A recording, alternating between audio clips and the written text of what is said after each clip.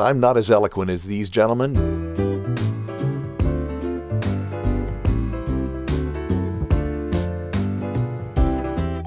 This is the LifeSpring Family Audio Bible, and podcasting since 2004, I'm Steve Webb, the OG podcaster. Fancy meeting you here. This is the daily podcast where we'll read the entire Bible in a year. Stick around, and before you know it, you'll be able to say you've read the entire Bible, and in the process, I hope you'll be inspired, informed, and maybe even entertained. How did you find the show? Did a friend tell you? Did you hear about the show on another podcast? Did you learn about it in a fortune cookie? Let me know. Email me at steve@lifespringmedia and use the subject line, "Here's where I found you."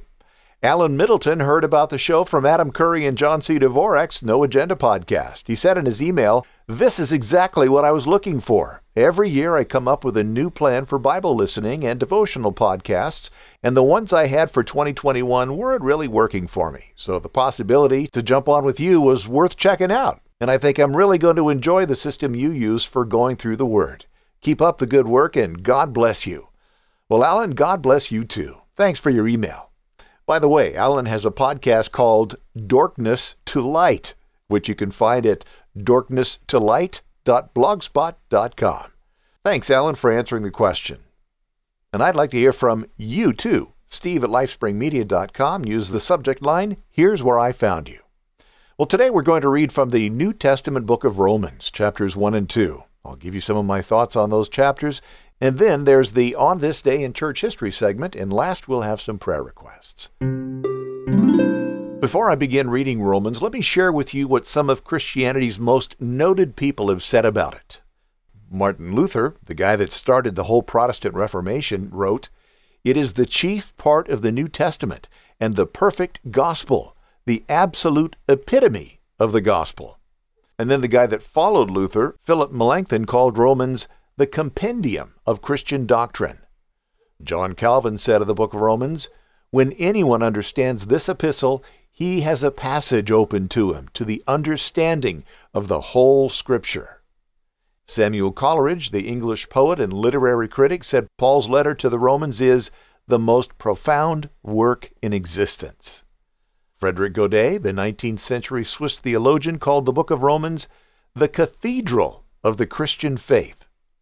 And then 20th century commentator G. Campbell Morgan said Romans was, quote, "the most pessimistic page of literature upon which your eyes ever rested," unquote, and then at the same time, quote, "the most optimistic poem to which your ears ever listened," unquote. Well, I'm not as eloquent as these gentlemen, but I'll say that the book of Romans perfectly states the case that every human is in desperate need of the salvation offered by Jesus. And once received, nothing and no one can take it away. What Jesus did in his birth, life, death, and resurrection is sufficient to bring eternal life to anyone who believes in and follows him. So let's get started. Romans chapter 1. This letter is from Paul, a slave of Christ Jesus, chosen by God to be an apostle and sent out to preach his good news. God promised this good news long ago through his prophets in the Holy Scriptures. The good news is about his Son. In his early life, he was born into King David's family line, and he was shown to be the Son of God when he was raised from the dead by the power of the Holy Spirit. He is Jesus Christ our Lord. Through Christ, God has given us the privilege and authority as apostles to tell Gentiles everywhere what God has done for them, so that they will believe and obey him, bringing glory to his name. And you are included among those Gentiles who have been called to belong to Jesus Christ. I am writing to all of you in Rome who are loved by God and are called to be his own holy people. May God our Father and the Lord Jesus Christ give you grace and peace. Let me say first that I thank my God through Jesus Christ for all of you, because your faith in him is being talked about all over the world. God knows how often I pray for you.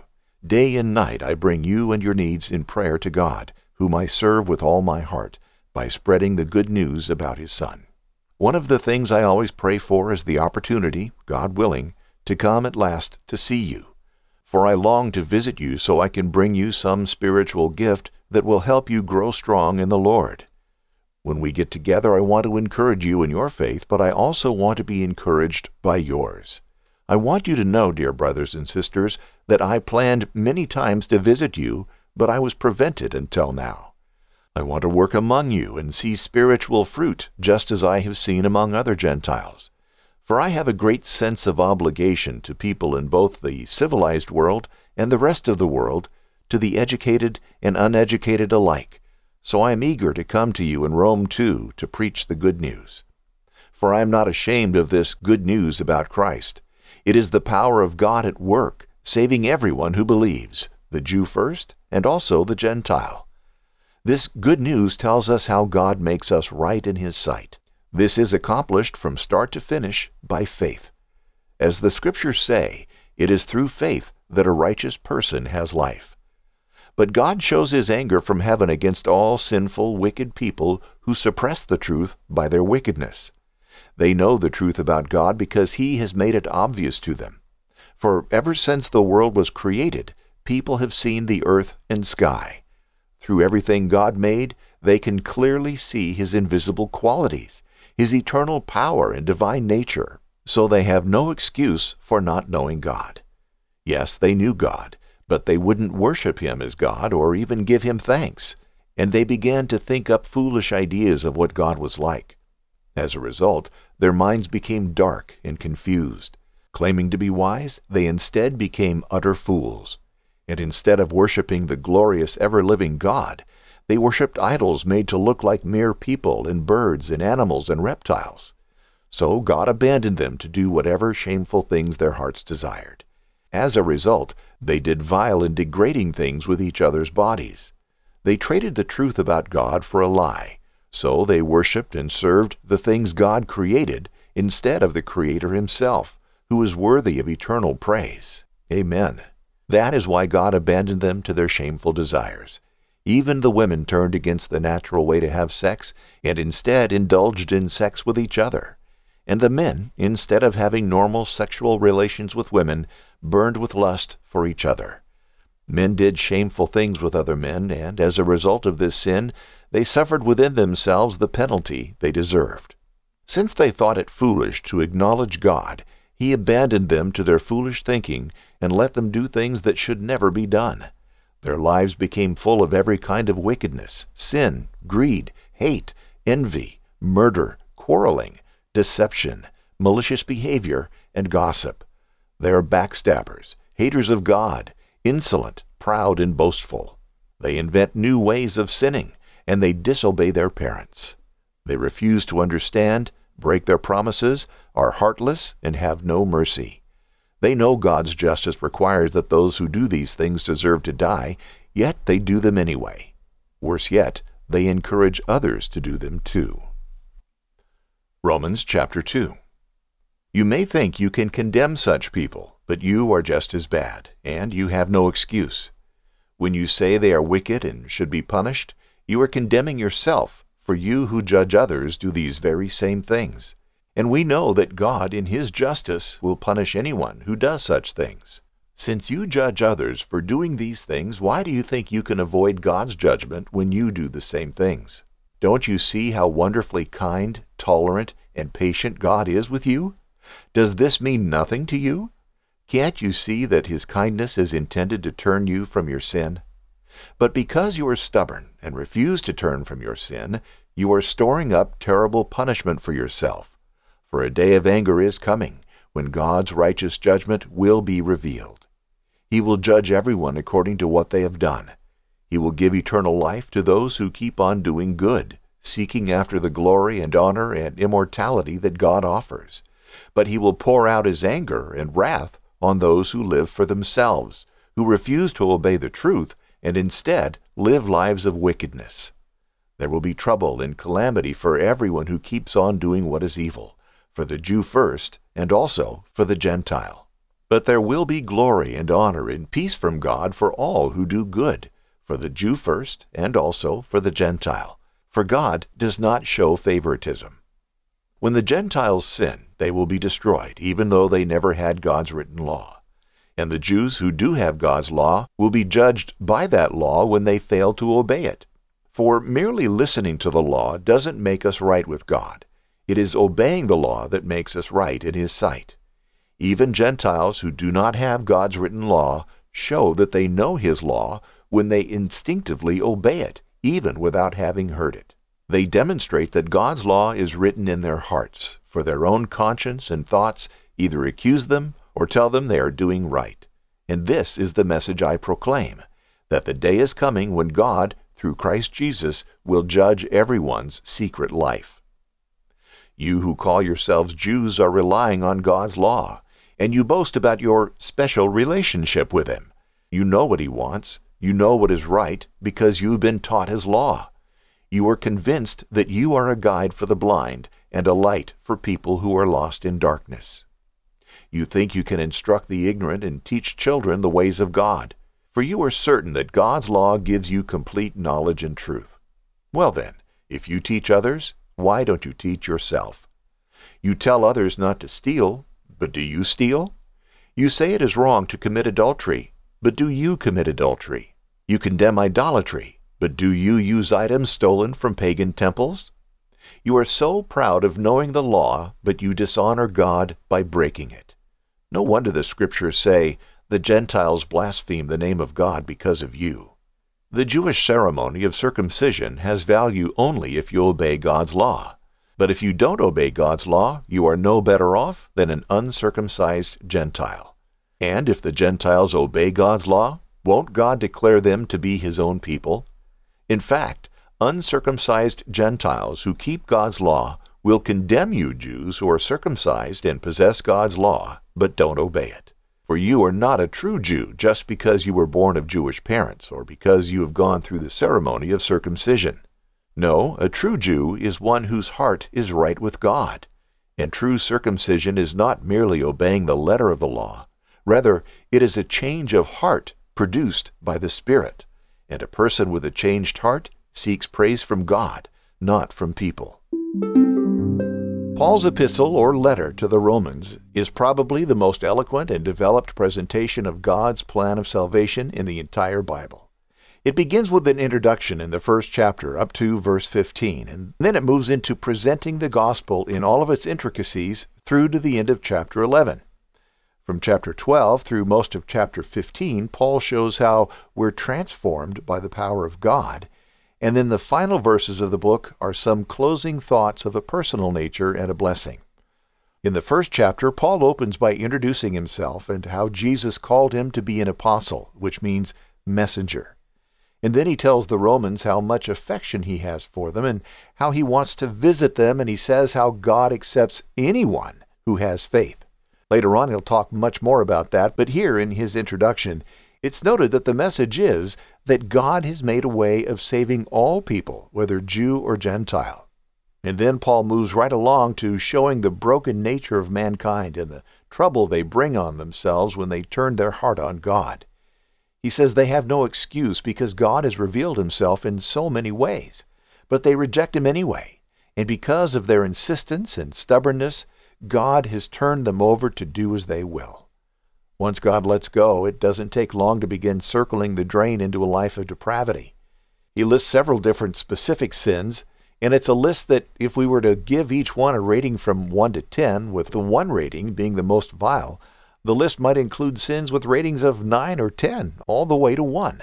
But that rating scale is a human construct. Each of those sins is something that God hates. Murder? Sure, we all agree on that. But arguing? Gossiping? Do those really belong in the same list? Well, according to Paul, they do. The point Paul is making is that we're all in desperate trouble, and a holy God is angry because of rebellious people who reject Him. Now, as a warning, I'll let you know that the next couple of chapters will consist somewhat of more of the same. He's addressed the Gentiles in chapter 1, verses 18 through 32, and then chapter 2, in the beginning of chapter 3, he addresses the Jews, and he talks about all mankind in the remaining verses of chapter 3. Now, of course, the reason he spends so much time talking about the brokenness of mankind is to establish the need for the sacrifice of Jesus and the entire plan of salvation brought to us by a forgiving and loving God. Now, if you've never read Romans, stick with me through the entire book. I'm pretty sure that you'll come out on the other side loving God more than you ever have. Now, in Romans 2, the Apostle Paul focuses on the Jew.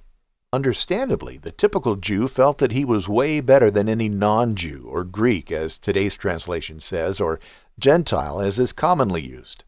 I say understandably, because the Jewish people are God's chosen people. It was them to whom God spoke. It was them to whom God gave the law. It was them to whom God gave his presence, and so on and so on. So they felt that they were inherently better than the Gentiles. They thought they had an inside track to God. But Paul, in this chapter of Romans, points out the hypocrisy in this idea of Jewish superiority. He tells them that anyone who does not obey the law will fall under condemnation, starting with the Jew. Why? Well, because they had the law. They were more responsible because there was no way they could claim ignorance. And then he says in verse 23 and 24 of chapter 2, "You who boast in the law dishonor God by transgressing the law. For just as it is written, the name of God is being blasphemed among the Gentiles because of you." You see, the Jews had the idea that because they were circumcised as the law required, they had some sort of get-out-of-jail-free card. But Paul told them that it is not the circumcision of the flesh that mattered, but circumcision of the heart that God wanted. Circumcision was something that was a sign of being dedicated and set apart for God. And what God sees is not the flesh, but the heart. So when God looks at me, I want him to see a heart set apart for him. What about you? I invite your comments, and I'll share some comments from the LifeSpring family on the show. Remember, I don't want you to just listen. I want you to participate as a family does. You are very much a part of the show, so please comment at comment.lifespringmedia.com or email me at steve@lifespringmedia.com. If you're hearing my voice right now, you're a member of the LifeSpring family. You're what makes this show happen. Without you, there is no show. You've heard me talk about value for value before, but listen to what Oken, a really smart guy from Namibia, said on the latest Podcasting 2.0 podcast. That is value for value. If I'm valuable in your life, would you not want to give some value to me? So if I'm giving you knowledge or if I'm entertaining you, why wouldn't you want to give me the value that you want to give me without somebody else taking a piece that none of us know about? And then he went on to talk about the hidden fees that banks and other funds processors take when dealing with normal currency. But Oken really gets it, and he's very much into value for value. And I want to thank the family members who are streaming sats and boosting. It's awesome. Now, nobody sent a boostagram in the last 24 hours, so I have nothing new to share on that front. But now would be a good time to remind you to boost! Boost! Boost? Boost! Boost represents the future of podcasting! And if you're not into all this boosting and sats talk, you're always welcome to send good old dollars to support the show. You can do that at support.lifespringmedia.com. However you support the show, as members of the LifeSpring family, you are very much a part of producing the show, and when you do support it, you're helping to spread the good news. God bless you.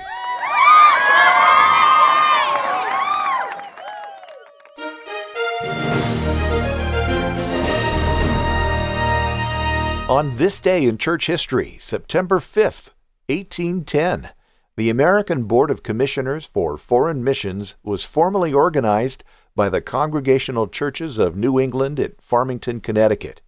It was the first foreign mission society established in America. And in 1802, we had the birth of Frederick Oakley, an Anglican clergyman who became a Catholic during the time of the Oxford movement in 1845.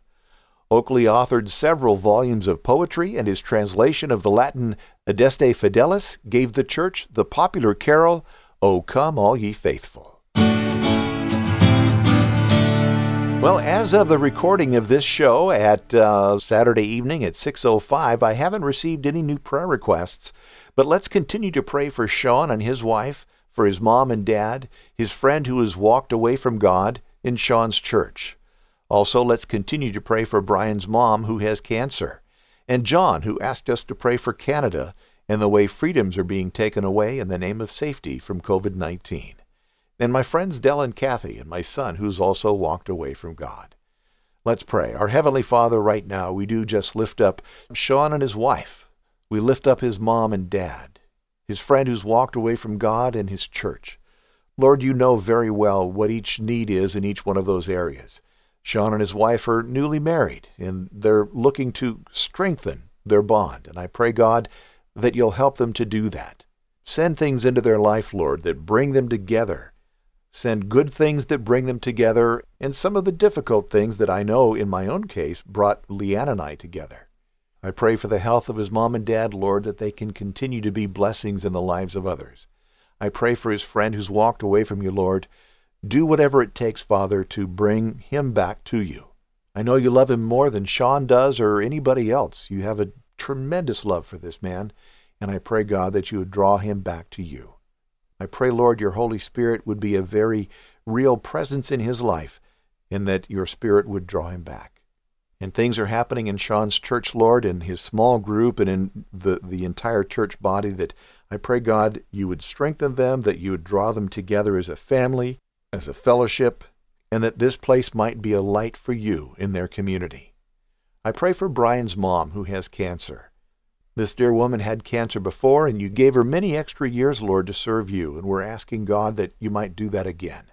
And then we pray for Canada and actually other areas of the world, Lord, that are suffering lockdowns because of politicians who are ostensibly trying to keep us safe. Many people question those motives, Lord, and you know their hearts. So I pray, God, that you would change the hearts of people whose hearts need changed. And I pray, God, for deliverance from this tyranny of COVID. I pray for Dell and Kathy, Lord, that are having a really, really difficult time, Lord. Be with them, Lord. Strengthen them. Enfold them in your love, Lord. Help them, Father, to feel your presence. And I ask, God, that you would bring healing. And I ask, God, that you would bring healing to my son, who's also walked away from you. Bring him healing of his heart, Lord. Soften his heart by your Holy Spirit. Bring him back to you, God. His mom and I raised him to love you, and we're depending upon your promise that when he's old, he'll not depart from it.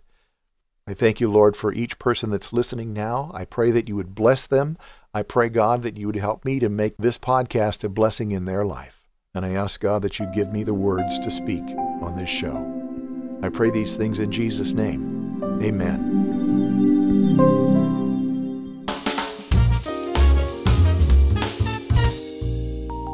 I've set up a page at lifespringmedia.com where it's really easy to give the show a review.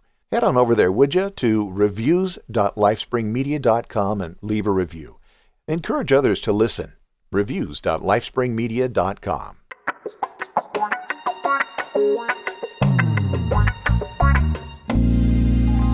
Hey, sign up for the newsletter. I'm not going to sell your name. I'm not going to sell your information to anybody. This is just so that I can send you a weekly list of the readings for the week and a few other little bits of content that you won't get here on the show. Do that at news.lifespringmedia.com.